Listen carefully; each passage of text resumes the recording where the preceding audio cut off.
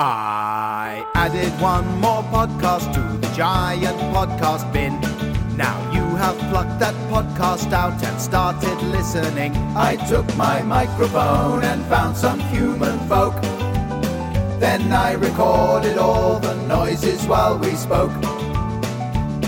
My name is Adam Buxton, I'm a man. I want you to enjoy this, that's the plan.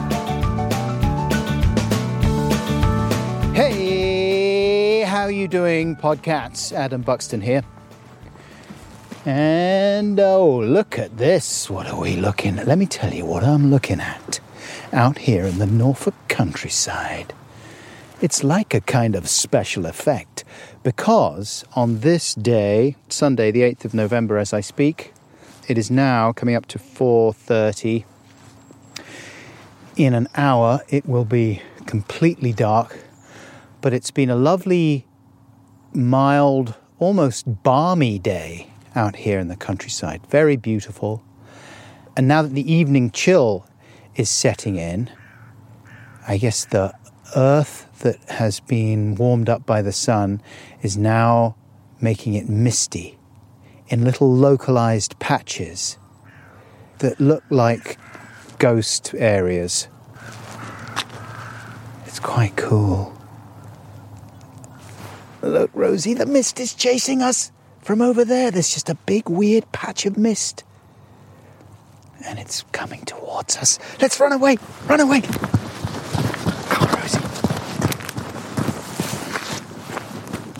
Sorry, I didn't mean to freak you out. Rosie's looking at me now like, what is your problem? Do you want to go up the exciting hill where the cows usually are? I think the cows have gone away now for the winter.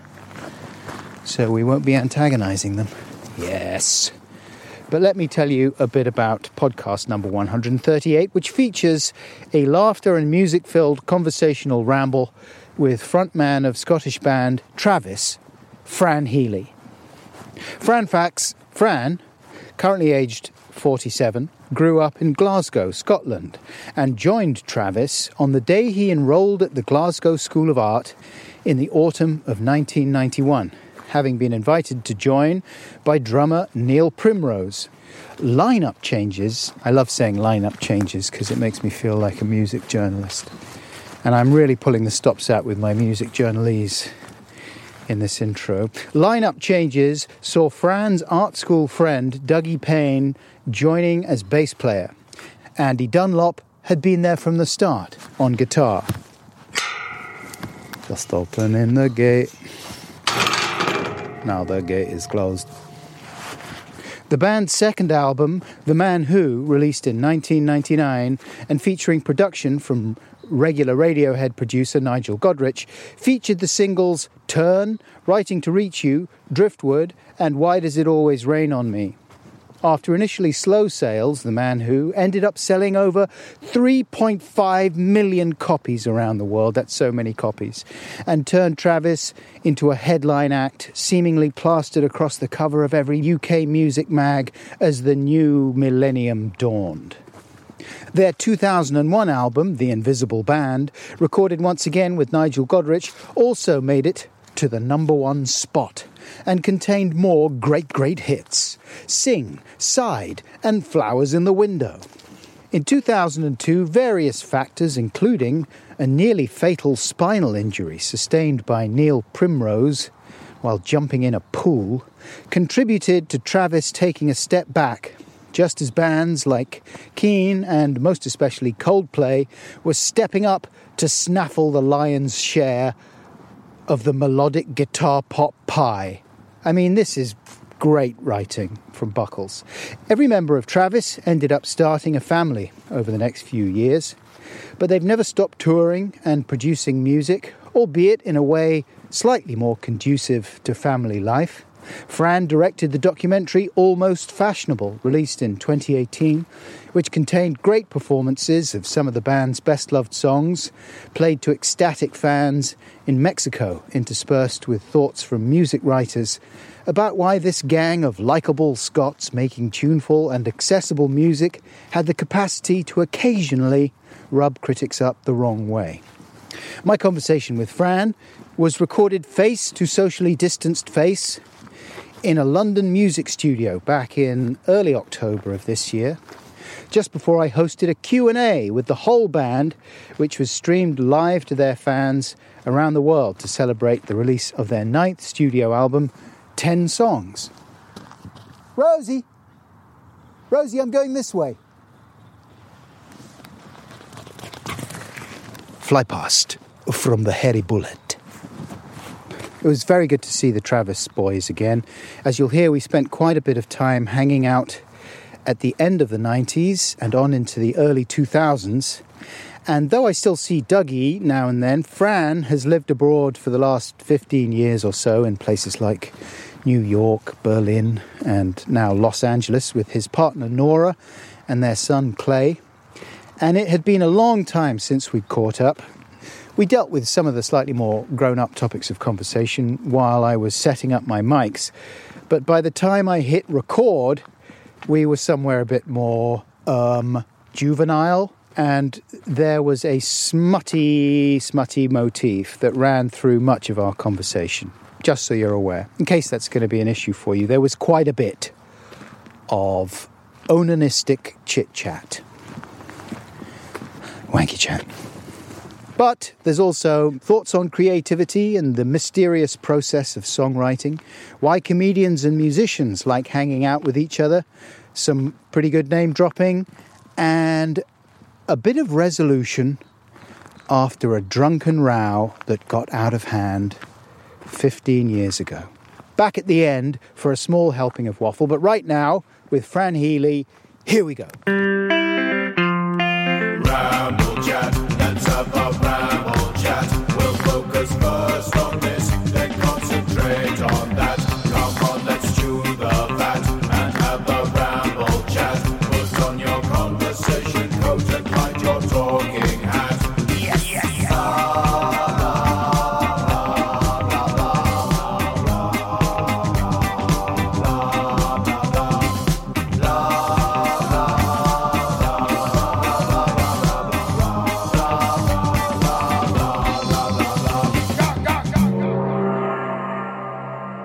Have you ever... Is this the podcast? This is the podcast. Right, okay. So you don't have to answer this, but you know nowadays, I don't know how it is in your house, but I find that sometimes, like after a certain age, when you've been with your partner for a long time, you don't have quite as much sexy time as maybe you once did when you first met.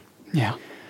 But maybe you still carry on having solo fun on a semi-regular basis. It's the best fun to have. Sure, yeah. And it's convenient, it's easy to schedule. It's portable. Yeah. Have you ever had a situation where you've had some solo fun and that's all finished, and then suddenly your partner makes it clear that actually there's a sexy time invitation on the table, but you're not in a position to take up the offer? All right. Because you've just finished your business. Yeah, I've emptied the cistern. I flushed. Yeah. No. No. Can you remember your first wank? Yes, although it wasn't a formal one. It wasn't a kind of manual one. What? With me, Did you have one of those weird contraptions that you put over it? a fleshlight. What? It's called the fleshlight. Because it's like it looks like a flesh-coloured torch with a kind of rubbery fanny on the end. So it's all portable. Right. The fleshlight. Maybe it doesn't exist anymore, but there used to be adverts for them everywhere you went on the internet, or at least everywhere I went. They were pushing them towards you. Yes, you need this. Aha. Yeah. No, for me, my first experiences of that kind of thing, autoerotic joy, were climbing up the rope at gym class. Andy talks about that. And when I saw Wayne's World, there's a line in there, and Garth says, "It made me feel kind of funny. You know, like when you climb the rope at gym class." Wow. And I was like, whoa! I thought that was just me. That's interesting. My one was a guy who was in our class at school. He was much taller than everyone else and much more mature. That's like primary 7, I think, which was 12 years old. And you'd not get any thoughts even in your head at that point. But he came in one day and he's like, whoa, let me tell you something. And we were all sitting around the table and he's like, what? And then you just rub it. And then you...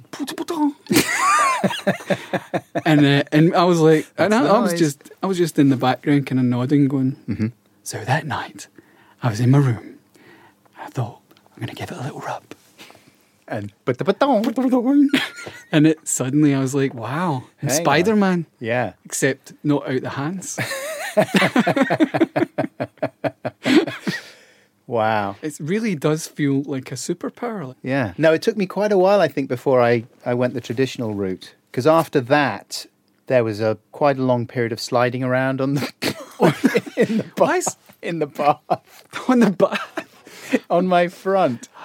Wow. How old were you? I was pretty young, I think. I mean, I was way ahead of my time. Did you get pubes before all the other boys? I certainly wasn't lagging behind. But no, there was a guy I remember seeing in the showers, and he had a man's knob. He must have been only... There's always one of them. Yeah. He must have been just 11 or 12. Yeah. And he had a grown man's knob. It's like God's Photoshop. Yeah. I'm going to put that on him. I'm going to do you know, inversely, there's probably a grown man somewhere with a child. And he's like, why have I got this baby dick? Oh my God. And I was absolutely fascinated by it, though. I remember thinking, like, holy shit, look at the equipment on this guy. And it was so bushy and big, and I was like, wow. And I didn't want it, though. I wasn't envious. No. But did you never go through a phase of feeling guilty and anxious about all that kind of thing? About what? Wanking? Yeah. No. No. No, well, no. I mean, I should have, because I brought up a Catholic. But no, not at all. I was like, wow, this is the greatest thing that's ever happened to me. And probably still is to this day. Better than, like, you know, getting a record deal. Nothing comes close, actually. It's the gift that keeps giving. Do you... I find it hard to believe that there's people out there who don't ever, you know, dabble. Sure. And there are.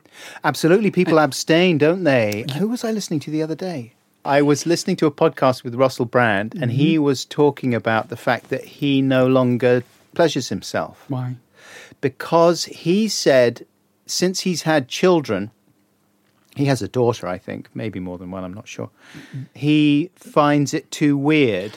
He thinks that it's strange to compartmentalize his sexuality in that way. He's not able to do it. So he finds it too creepy to be having wanky time on his own and thinking sexy thoughts and maybe looking at pictures of other people, and then going and being a more wholesome version of himself with his children. And so he's decided just to knock it on the head, or at least he had done. This was 2018, I think the podcast was from.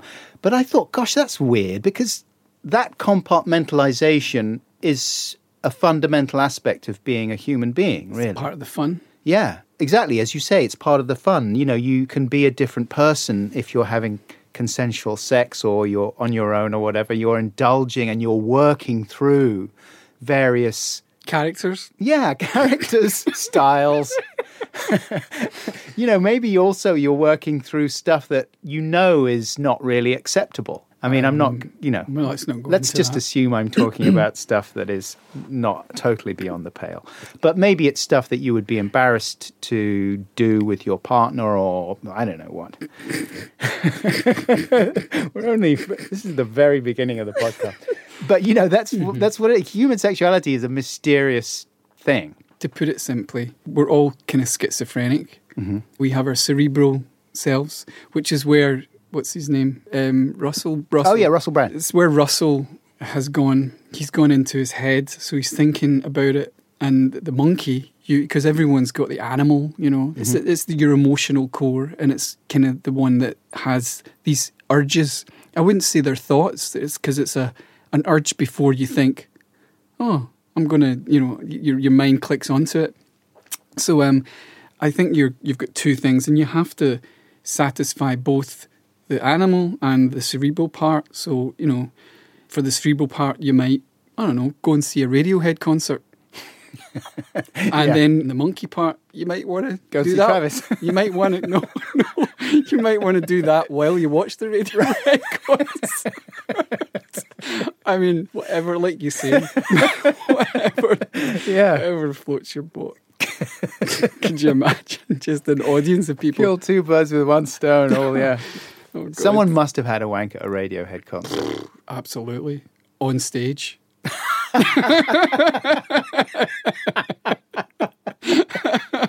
Oh, God. Here's the thing, though. The first time I met you... I was masturbating. No. No. No. It was an indirect meeting because I saw your sketch on Big Train.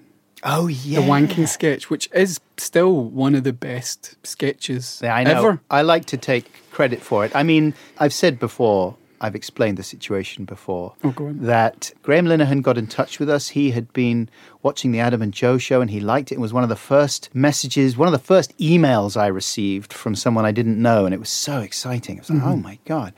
And then he said, would you and Joe like to write some ideas for Big Train? And we were like, yeah, sure. But they were like 2-line ideas, most of them, you know. And one of them that I wrote was, what if wanking in the office was like smoking? Or maybe I didn't even write that. Maybe I'm giving myself too much credit. But it was basically wanking in the office. Yeah. And I think I wrote something else about it being just, you know, a very banal part of office life and scheduling a wank with the secretary and that kind of thing.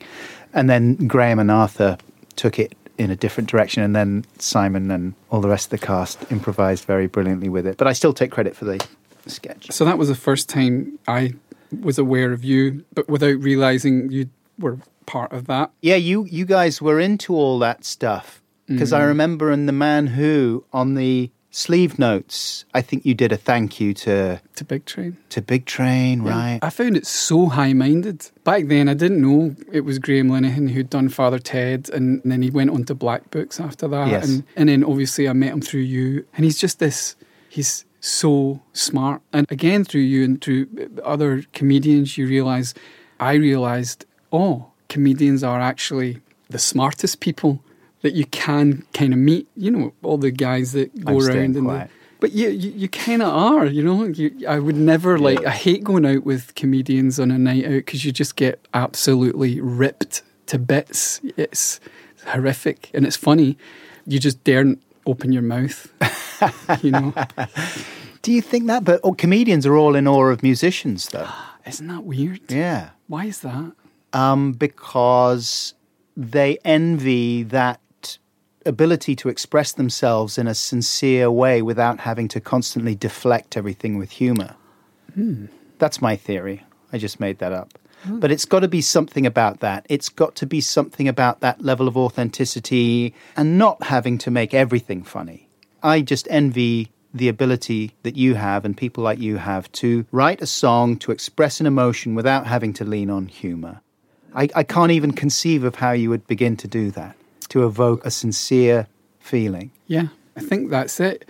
I think comedians are really cerebral. And but the funny bone people like Stan Laurel, Chaplin, for instance, Buster Keaton, all the original guys, they're quick. There's a quickness to them. And as I guess over the years, I'm so attracted to that more than musicians, actually, because this quickness, this like real watching people doing magic in front of you, when they're not just reading a joke off a sheet, they're just funny people, like you say, funny boned people. Yeah.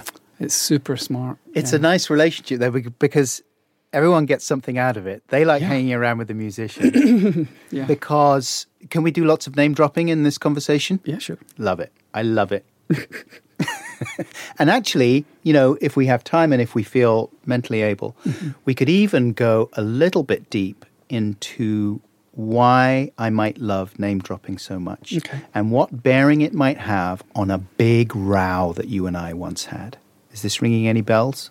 We only had one row. Yeah. The row at the wedding. Oh, that was a row. Yeah, man. Well, okay. Yeah? Well, yeah. Well, we've teased it. We'll build towards it. That was a row. That was a massive row. You shouted at me. You made me cry. Mate. Let's go there later. Don't spoil it. Don't spoil the row. Okay. But, okay, name dropping. I met Ben Stiller because you brought him along to a show. Was that a Travis show? We were at the Brixton Academy. And who were we seeing? I have no idea. We went to see someone. Maybe it was Weezer or... Pixies?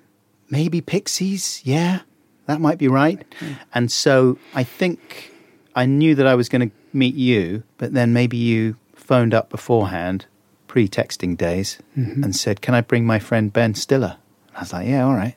And how did you know him? I can't remember that. I mean, I literally have no recollection. It must have been that. Around 2003, 4.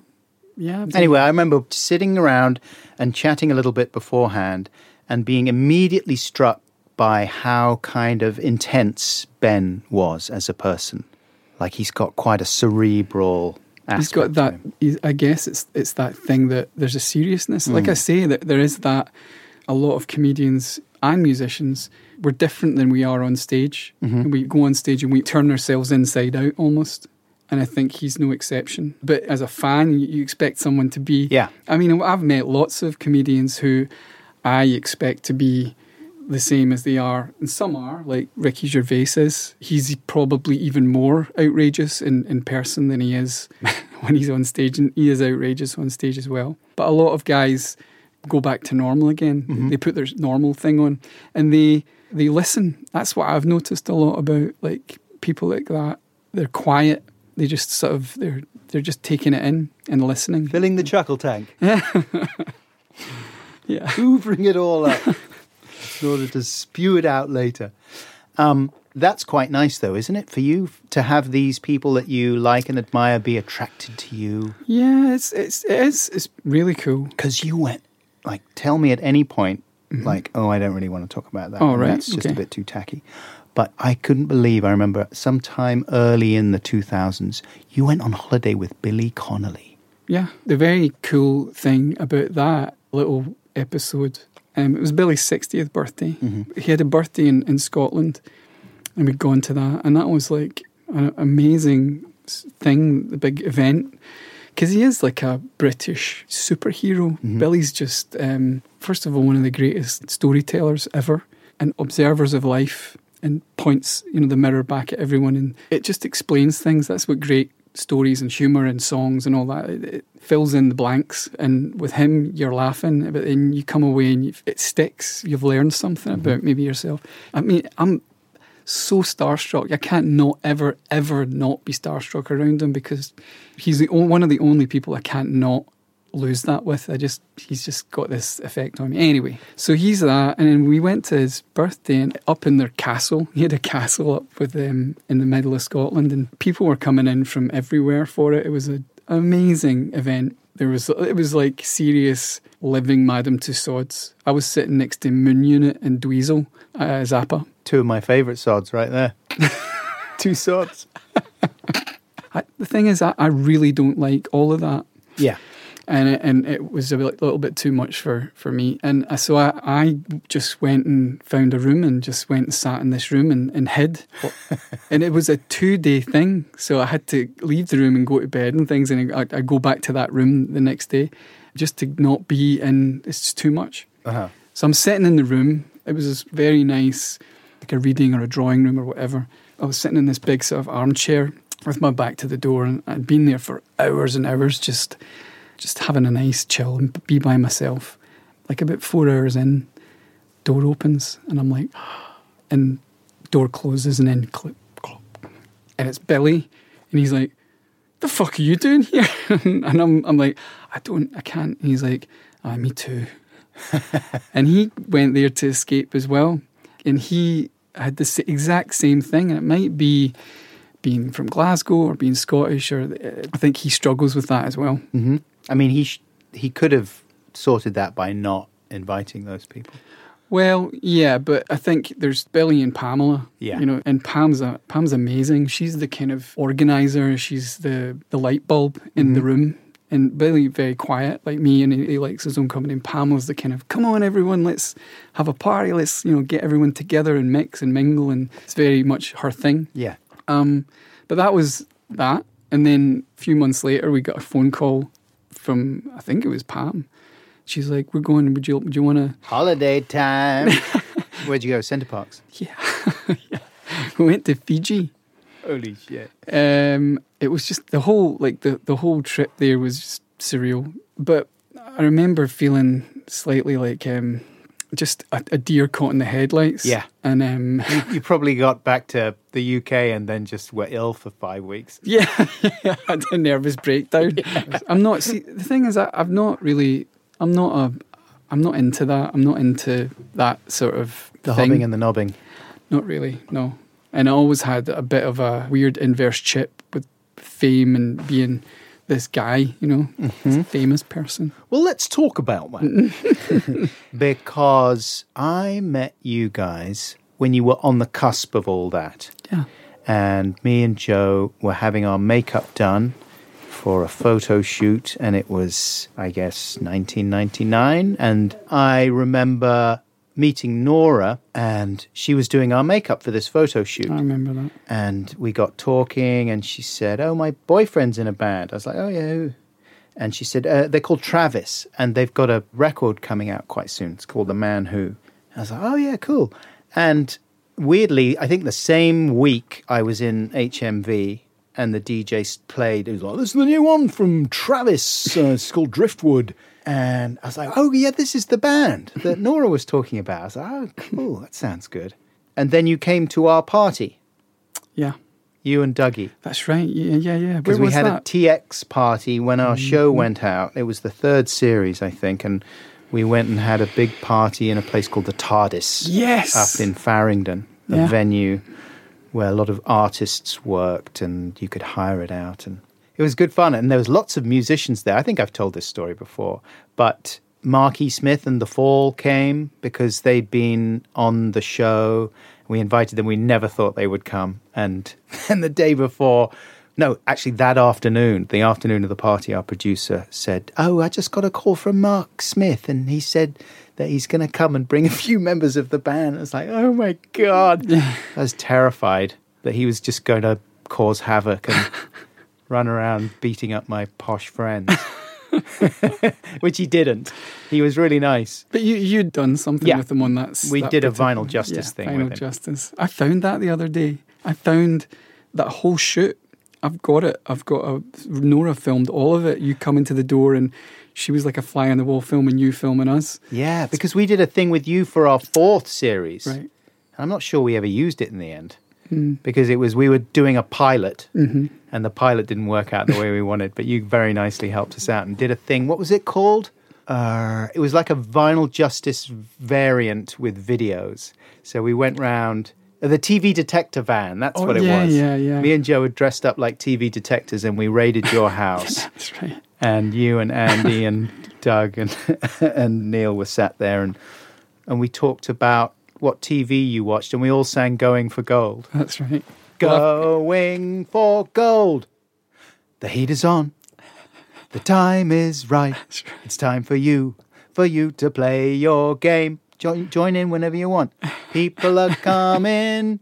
Everyone's trying to do the best that they can. I remember it was Andy who was most into that because he was the king of daytime TV at that time. That's right. Yeah. And there was a lot of chat about Dusty Bin and that kind of thing. Anyway, TARDIS. So we were back at the TARDIS. You came along, and that was the first time that we met. And then we spent quite a lot of time together for the next few years, really. We became good friends very fast. You came to America when we recorded the Invisible Band. That's right. I remember being in the bar before we started recording and going, what's this going to be like? Whether it was going to work out or not. Nigel hadn't arrived yet. He was just coming off a Kid A. Nigel Godrich. Yeah. Radiohead's producer. And he produced The Man Who. Yeah. Yeah. Yeah. So he produced The Man Who with a couple of other people involved, but this was going to be solely Nigel. So we were waiting on him, I think, in some bar on Hollywood Boulevard. Yeah, that was incredibly exciting. It was for all of us, wasn't it? It was like a sort of this kind of mad, what's going on here? And that must have been when? 2000? 2000, yeah. So that was the year that you had broken through by that time. The Man Who came out and was a bit of a sleeper hit. Mm-hmm. And then you did the Glastonbury performance. It started raining and everything kind of coalesced until I think in 2000 you were on the cover of Q and cover of pretty much every music magazine. Yeah, it was mental. And then you almost immediately started experiencing a little bit of a backlash. Mm. And what did that feel like? When I say backlash, I don't mean, it wasn't like horrible and vicious. No, but no, I no. remember you were so ubiquitous. Yeah, it was too much. The Face magazine had a little I Hate Travis badge. Which I wore on my cap forever because I kind of liked it. I thought it was quite cool to be that. The band had gotten that sort of big that we'd flipped into the other side of it, like you say, so quickly. That's not something that bothers me too much. Never really got on my nerves. It got more, I think, maybe later on, because by that time, the Invisible Band, we were still riding on the Man Who, Crest of a Wave type of thing, and that the Invisible Band did well because of the Man Who, and that it was, the tsunami was still rolling. Mm-hmm. And then when everything settles down and the next bands come through and you just go back to sort of being in a band and touring and doing normal things, and you lose your force field and everyone starts, the vultures start coming in, that can get a little bit like, get a bit personal. We just made, like, the last thing we did before this record, a documentary about us called Almost Fashionable.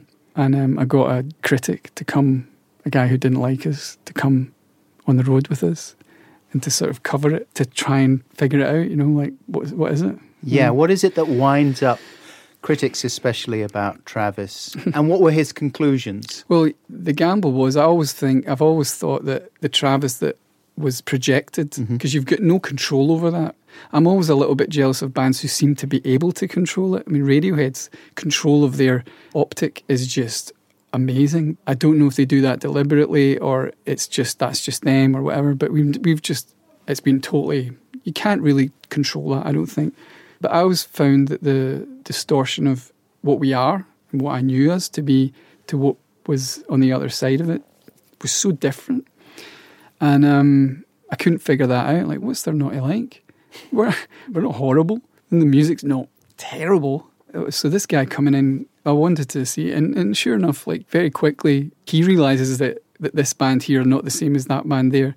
But I think the big thing that I think rubs a lot of people up is that we're nice. This word, this horrible word, nice. Mm-hmm. And I think being Scottish, people are quite light-hearted there, and we have this lightness about us, and people are nice. Mm-hmm. But it's not a bad word, Yeah. But I think that sort of wound folk up. Well, I think traditionally the whole paradigm for a certain type of rock music, especially credible, authentic, I overuse the word authentic, but that kind of thing, especially for critics, it's got to be authentic, it's got to be grimy and dark, it's got to be angsty, it's got to be a cry of pain, a shout of rage. Those are the quintessential statements of rock music, a certain type of music. And even though there were elements of that in Travis's music, you get that thrill, that visceral thrill from a lot of your songs. All I Want to Do Is Rock, and the big shouting screamy. there, and But the fact that it was so accessible, a lot of it, and then the Man Who is just this lovely, lush-sounding thing. I suppose inoffensive is a word that you could attach to it, because it didn't jar, it wasn't grating, it was easy to like, it was very melodic. And it sold almost 3 million copies. Right, that's the thing that really is the irritating part, isn't it, for a certain type of critic. But again, you don't have control over that, and you find yourself going, oh. But in the doc, we interviewed critics. Pete Pifades is brilliant in it. He nails it completely. And other journalists talk about exactly what you're saying. What's the story? What's the new story? And we didn't want to play that game, so neither did they. So they almost grudgingly had to follow, and everything was playing their songs. They're like, oh, okay, Travis, right? But anyway, it was a mad time. Yeah. Mad. At this point... Yes. How do you feel about playing a song? Yeah. Just to remind us what we're dealing with. I'm going to swing my mic around onto your guitar. Oh, yeah. Ready? Do you know what I'm going to play? Out of space. No. What is it?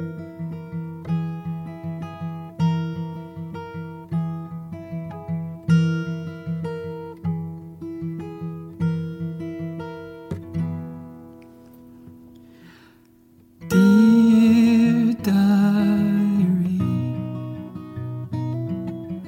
what is wrong with me? 'Cause I'm fine between the lines. Be not afraid. Help is on its way. It's nightshade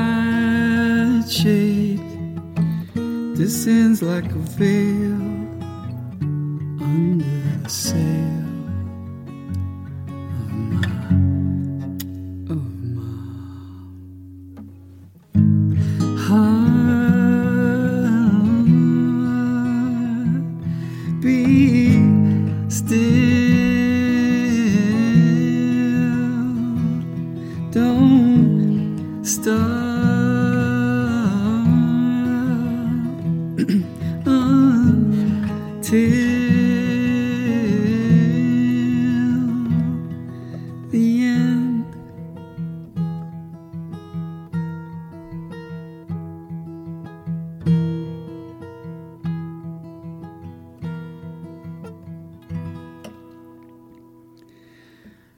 Dear diary, what is wrong with me? 'Cause I'm fine between the lines.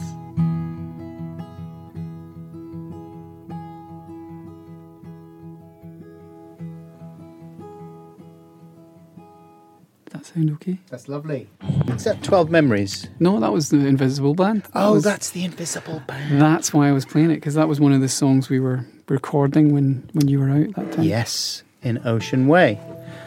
How amazing it was to be in Ocean Way. Well, it's a brilliant studio. So, for people that don't know, put it in context a little bit. Ocean Way is a studio in Los Angeles where we recorded The Invisible Band with Nigel Godrich in 2000. And it's a really amazing studio because, well, it's an old studio. It's got a lot of history. Frank Sinatra did a lot of recording there.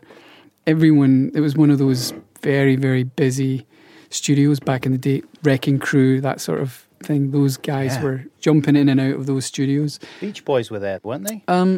Yeah, the thing is, all of these bands were in and out of all of those studios because they go back to the 50s and 60s. It's a cool place, and it's all wood-panelled, vaulted ceilings, like everywhere in Los Angeles when the sun goes down, low-lit, lots of fairy lights. Yeah. Because when I went out there, I think you were coming towards the end of the sessions, and I went out there with my video camera, and I filmed more or less the whole of Sing coming together. You've got that on? Yeah. You have? I think so. I've got a lot of it. That's great.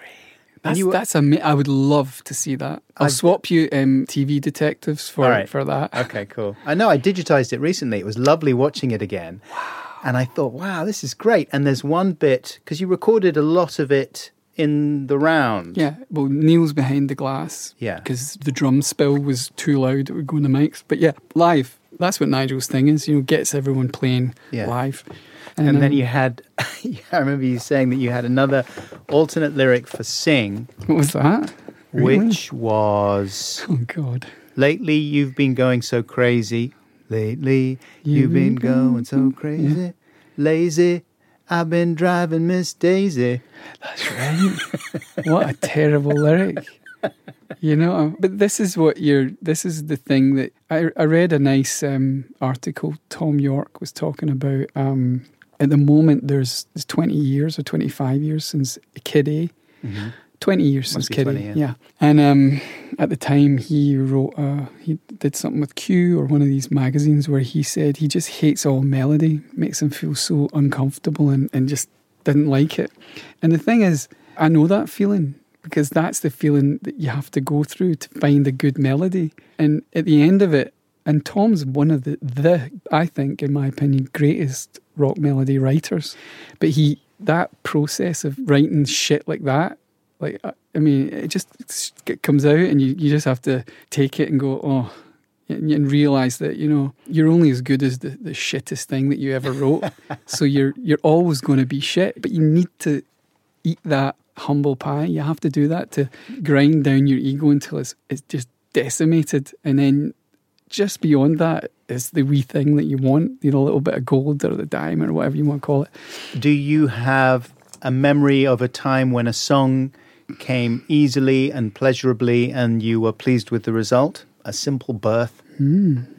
I think Sing's a good example of that. That was like watching MTV with the sound turned down, just looking at the pictures, and there was some thing about swing beat, and I was playing this thing and I was like, if you swing, swing, swing. So, that's quite good. Swinging in a swing when you're like this feeling when you're in the park when you're little. So I went into the studio the next day and I'm going to the guys, check this out. If you swing, and Dougie immediately like, swing? You're writing a song about swinging? I'm like, oh, yeah, right, okay. My mind was all on the park and going, wee! And Dougie was chucking his keys in the bowl. And I'm having a dinner party somewhere in Giffnock. So then I thought, what if we changed it to sing? But that came like that. I was talking to you before we started recording about how things changed for you when you became a father and when your priorities shifted away from feeling that you had to write songs all the time, more to just being a dad. Yeah. But now, well, tell me about the conversation you had with Clay. Yeah. Well, we were talking about how I was sitting at the piano it was about a year and a half ago, and Clay came in and he's like, Papa, I think you should do the band. I think I'm done. I'm good, you know, because we'd been talking maybe a week earlier about life with the band. I don't go on the road and I sort of don't do the whole away for weeks and weeks and weeks, because I wanted to be here and be a dad and put my thing into you. And that sounds sexy. Put my thing into you. Put reverb on that.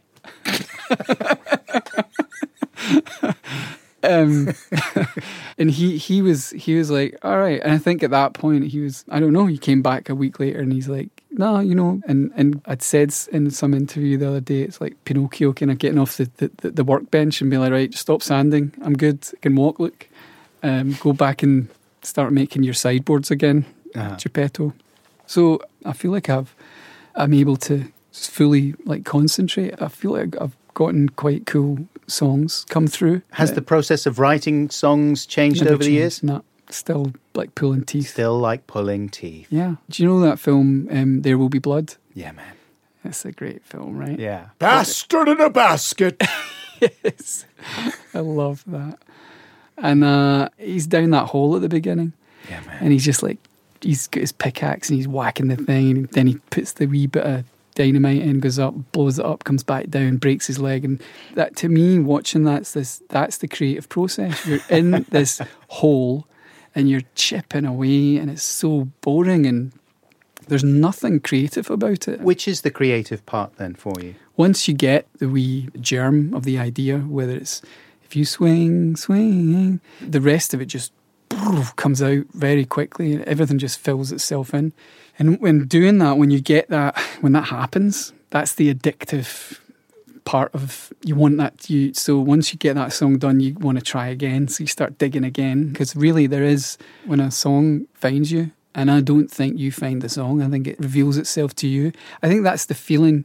You're finding something that was there already. You remember in Scooby-Doo when they throw the paint over the invisible man, and you're like, there he is. And the guy's like, you rascal kids. That's, to me, the songs are they're not even songs, but stories and things are just out there floating about, and your job is just to sit. If you're quiet enough and kind of still enough, then they come to you. I think a song is just trying to bubble up from my stomach. What's it called? You know, I try and write songs, because I love your there's songs. songs maybe is too grand a word for them. They're jingles, but I do try and write jingles. And man, during the lockdown, holy Moses, how many songs about biscuits can I write? It's just, I'm so literal minded. All I can do is write songs about my everyday routine. How do you manage to abstract your way of thinking to the extent that you can write about a feeling? You can evoke a feeling. Literally, I just wrote a song about a tea towel the other day that wasn't very absorbent. And I thought, yeah, that's pretty good. Because that's the two ways of writing. One is designing and one is divining. And at its best, it's a combination of both. The Beatles there's that funny story, or not funny story, cool story about them in the back of the car, and they need to write a song tomorrow because they're going in to do a session, or they're doing the album. They're one song short. And Lennon's like, what are you going to write the song about? And Carl's like, I'll write it about what you doing there. And he's got a book, and he's like, okay, I'll write. And he wrote Paperback Writer. He used that thing. So he's designing. But there's also the divining thing, which is he woke up singing Yesterday, or the melody for Yesterday. It just was there. It's like howling or something, and it just kind of comes out. So you have to just try and switch your brain off. Because whenever I've tried to write a serious song, and I have a few times, like if I'm feeling sad, for example, I've noticed in times where I felt really sad and lonely and desperate that music definitely is a comfort, massive comfort. And so I thought, well, wouldn't it be great if I could write a song in this moment that would cheer me up, also capture some part of the essence of this feeling and turn it into art? Anyway, it's fucking impossible. But you're almost there. It's just the difference is I think it's a lyric thing. Just forget about language for a second, because language is like the very last part of the whole process. But just sitting and making noises and, I really hate anyone can hear me writing. It's so embarrassing because you sound like you're speaking in tongues a little bit, like,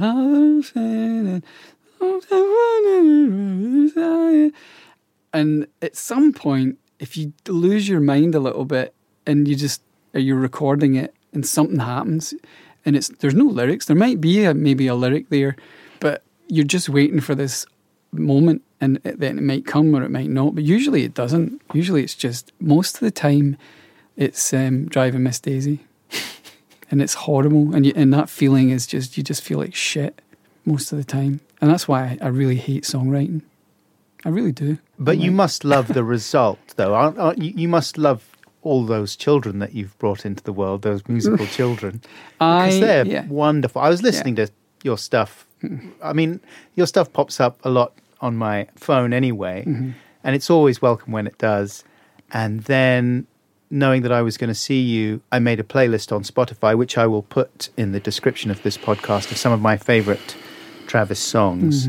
Apart from the fact that they remind me of a very happy time hanging out with you guys, there really is a special thing that they do, which is, apart from being melodic and accessible, there's a vulnerability to them and a sweetness to them that is wonderful and made me very emotional listening to them. And you must be proud of those, that you've created those things which affect people that way. Yeah.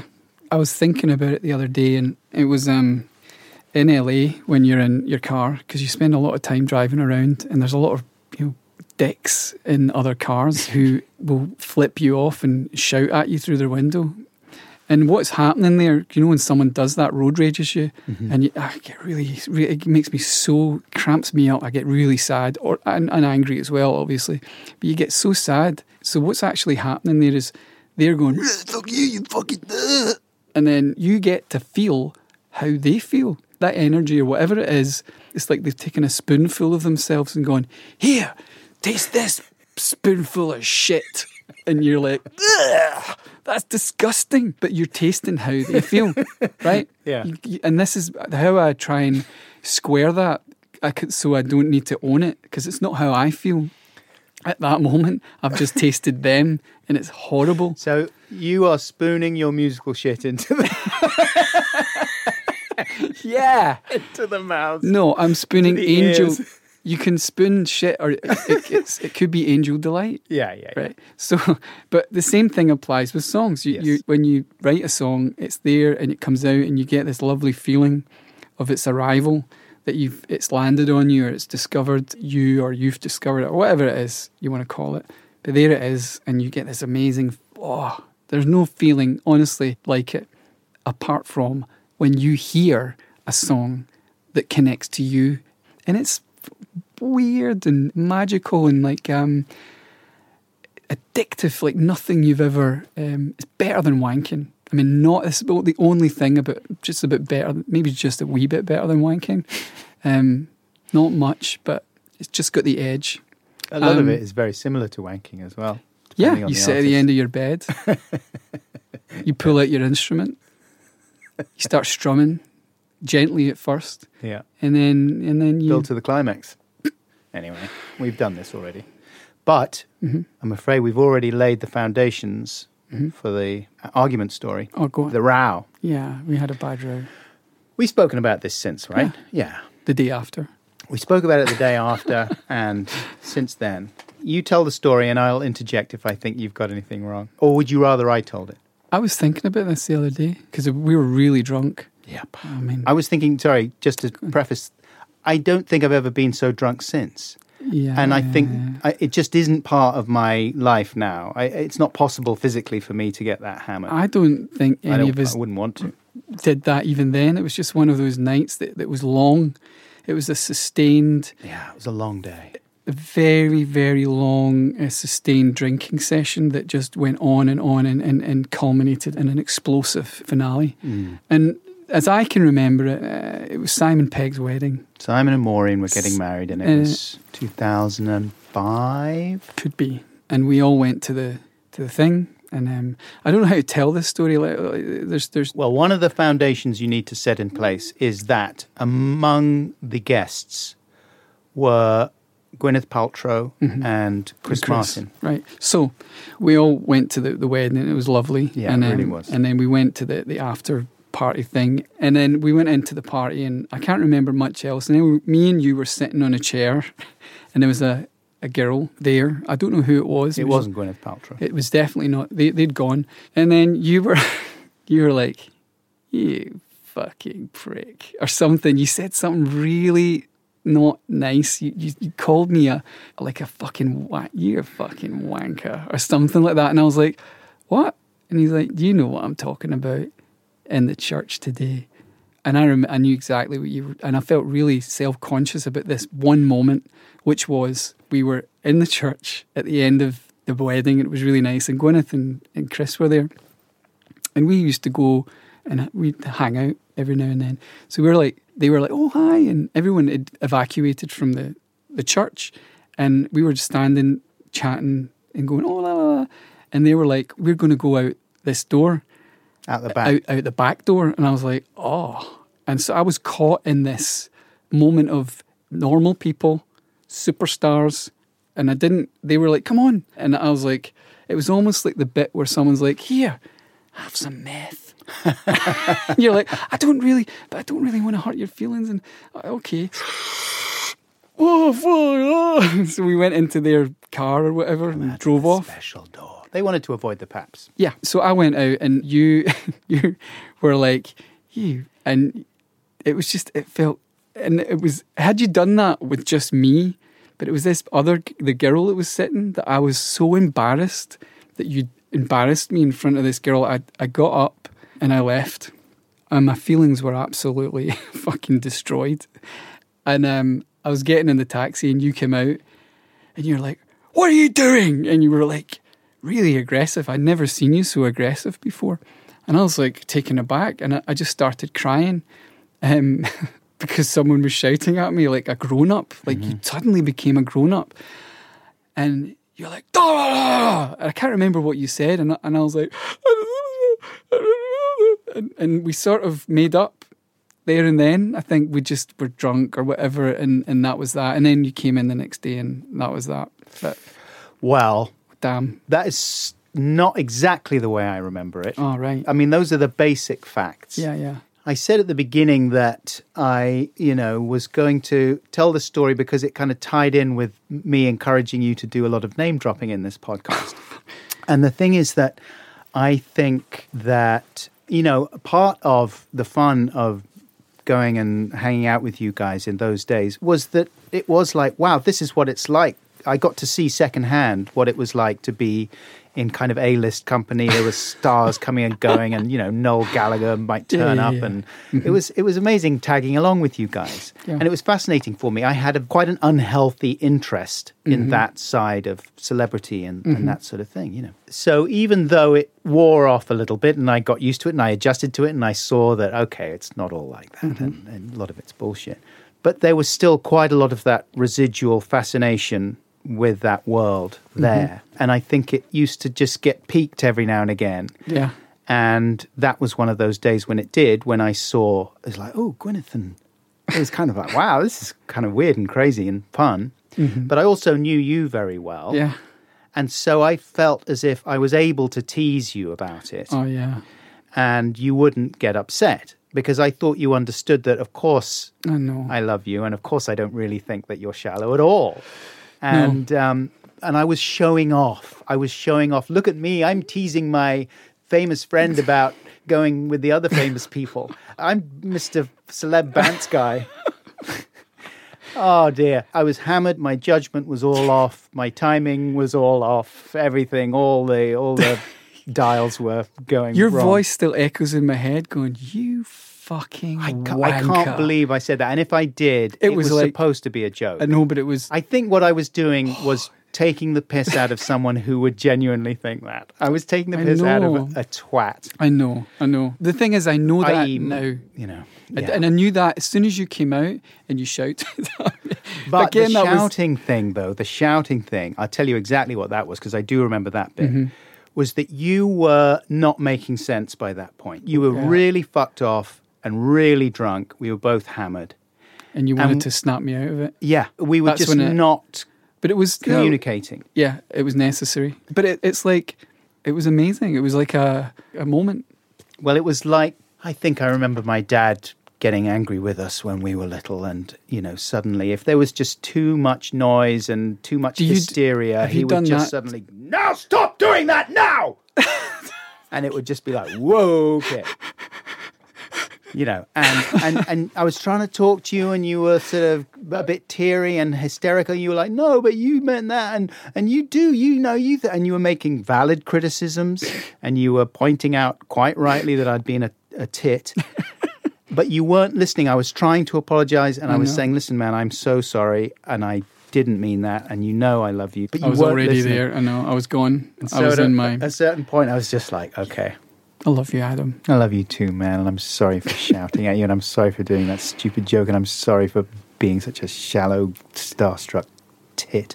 Let's have a wank. Come on, then.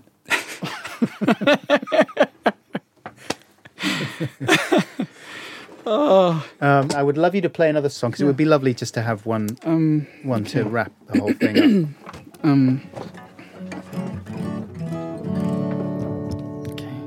I don't know.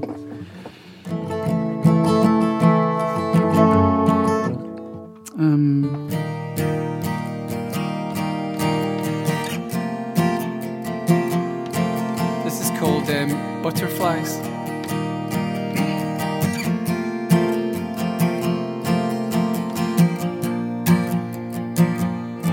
Chasing butterflies by the water, watching aeroplanes because you gotta.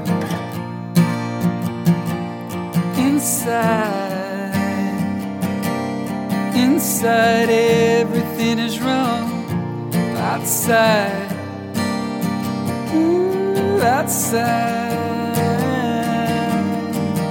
you keep your eyes on the prize and your head in your hands. Oh, you can't see the wood for the trees even when all the leaves are gone, 'cause you're still chasing butterflies, watching all the years roll by.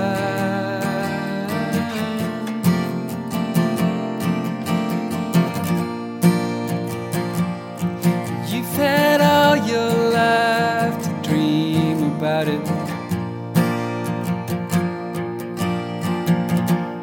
but you never did a thing about it. Just waste time, everything is wrong, but you're fine. You're fine. You keep your eyes on the prize and your head in your hands. So you can't see the wood for the trees even when all the leaves are gone. 'Cause you're still chasing butterflies, watching all the years roll by.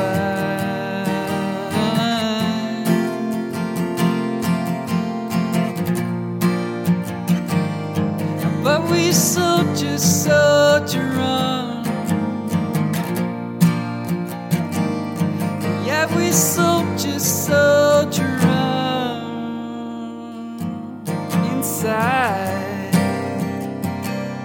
Inside everything is wrong, but you're fine. Ooh, you're fine. You keep your eyes on the prize and your head in your hands. So you can't see the wood for the trees even when all the leaves are gone. 'Cause you're still chasing butterflies, watching all the years roll by. It's waiting for your ship to arrive. You're still chasing butterflies.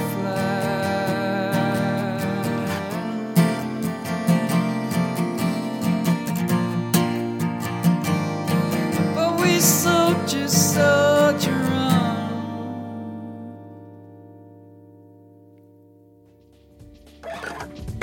I love it. Cool, man. Thanks, man. Oh, thank you. So it'll be this way.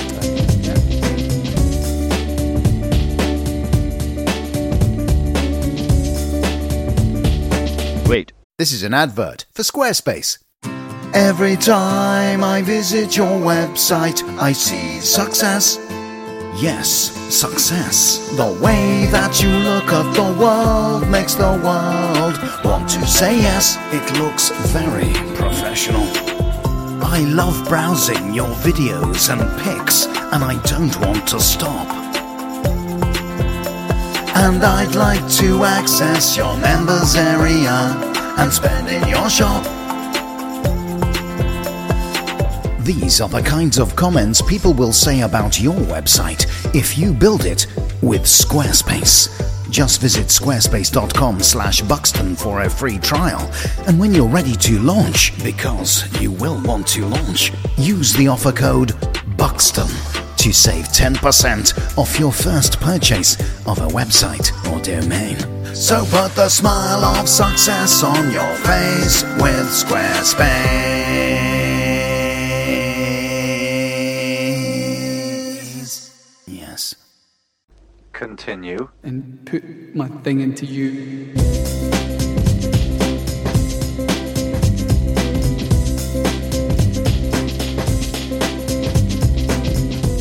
Hey, welcome back, Podcats. Well, you know, he said that I should put some reverb on that line, so that's what I did.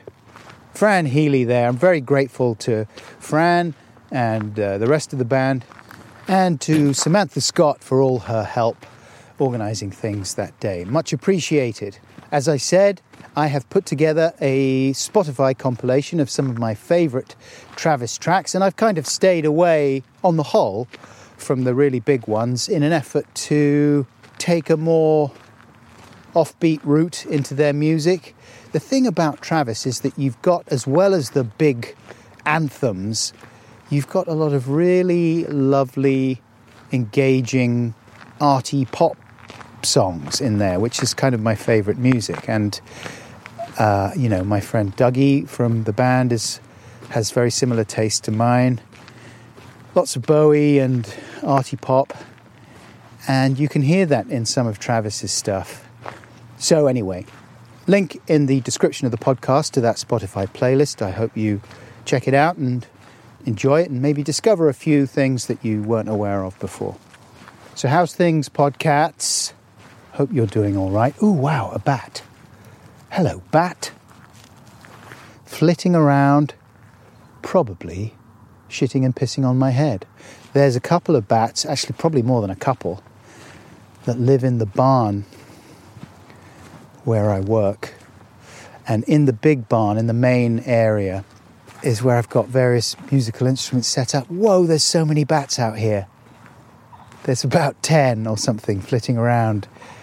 I'm walking down in the gloaming and walking next to some trees and bushes, and all the bats are just coming out and flitting. But yeah, in the barn, this is the time of year. Actually, it's coming towards the time of year where they go back to sleep again, I think. But for the last couple of months, they've been partying every night, which means every day I have to hoover up all their bat turds and wipe away the wee-wee, bat wee. The bat wee is actually potentially corrosive to metal, so I've got to cover up all the cymbals and things like that. Beautiful bats. Anyway, whoa! Big pheasant just flew out of the undergrowth. I was in mental bat mode though, so I thought it was a bat. And I was just thinking, fucking hell, that's a big bat. That's exciting though. This is why Rosie likes this time of night. It is, I reckon we've got about 10 more minutes of visibility left before we are plunged into total darkness. Rosie, come on, we should head back. Totally ignoring me. Anyway, look, podcats, before I go today, I just wanted to give a plug for a thing. I don't know the people involved, but it looked like a good thing. Portraits for NHS heroes. Earlier in the year, during the first lockdown, everyone was celebrating the frontline workers and the NHS doctors and nurses and clapping every evening and all that kind of thing. But now it seems with the second lockdown, everybody's a little more pissed off and it's more controversial and more political, and perhaps some of the focus has come off the people who are still working so hard in the NHS, even though, of course, the lockdown is really all about the NHS in some ways. But, of course, this year has just reminded us of what we should have known all along, which was, and what we did know all along, which was how important these people are and how grateful we are to them. And so this NHS Portraits for Heroes book has been put together in that spirit. Here's the blurb. At the start of the lockdown, artist Tom Croft decided to pay tribute to our amazing NHS workers by painting a portrait of NHS nurse Harriet Durkin for free, and encouraged other artists to do the same. You can see over 13,000 of these submissions on Instagram with hashtag Portraits for NHS Heroes, but they have also now been compiled into a book with Bloomsbury Publishing. It's coming out on the 12th of November, and the royalties go to NHS charities. They were kind enough to send me a copy, and the portraits are really fantastic. It's not like kind of amateur scribbles. I think these are all professional portrait artists, or many of them are anyway. And there's just an incredible wealth of talent and different styles of art going on. Really brilliant portraits of these people in all kinds of different states, some with their masks on and their surgical gowns on, some of them in various emotional states. It's really a beautiful thing. At the very least, a good way to remember this year and so much of what it was all about. Link in the description of the podcast. That's it for this week.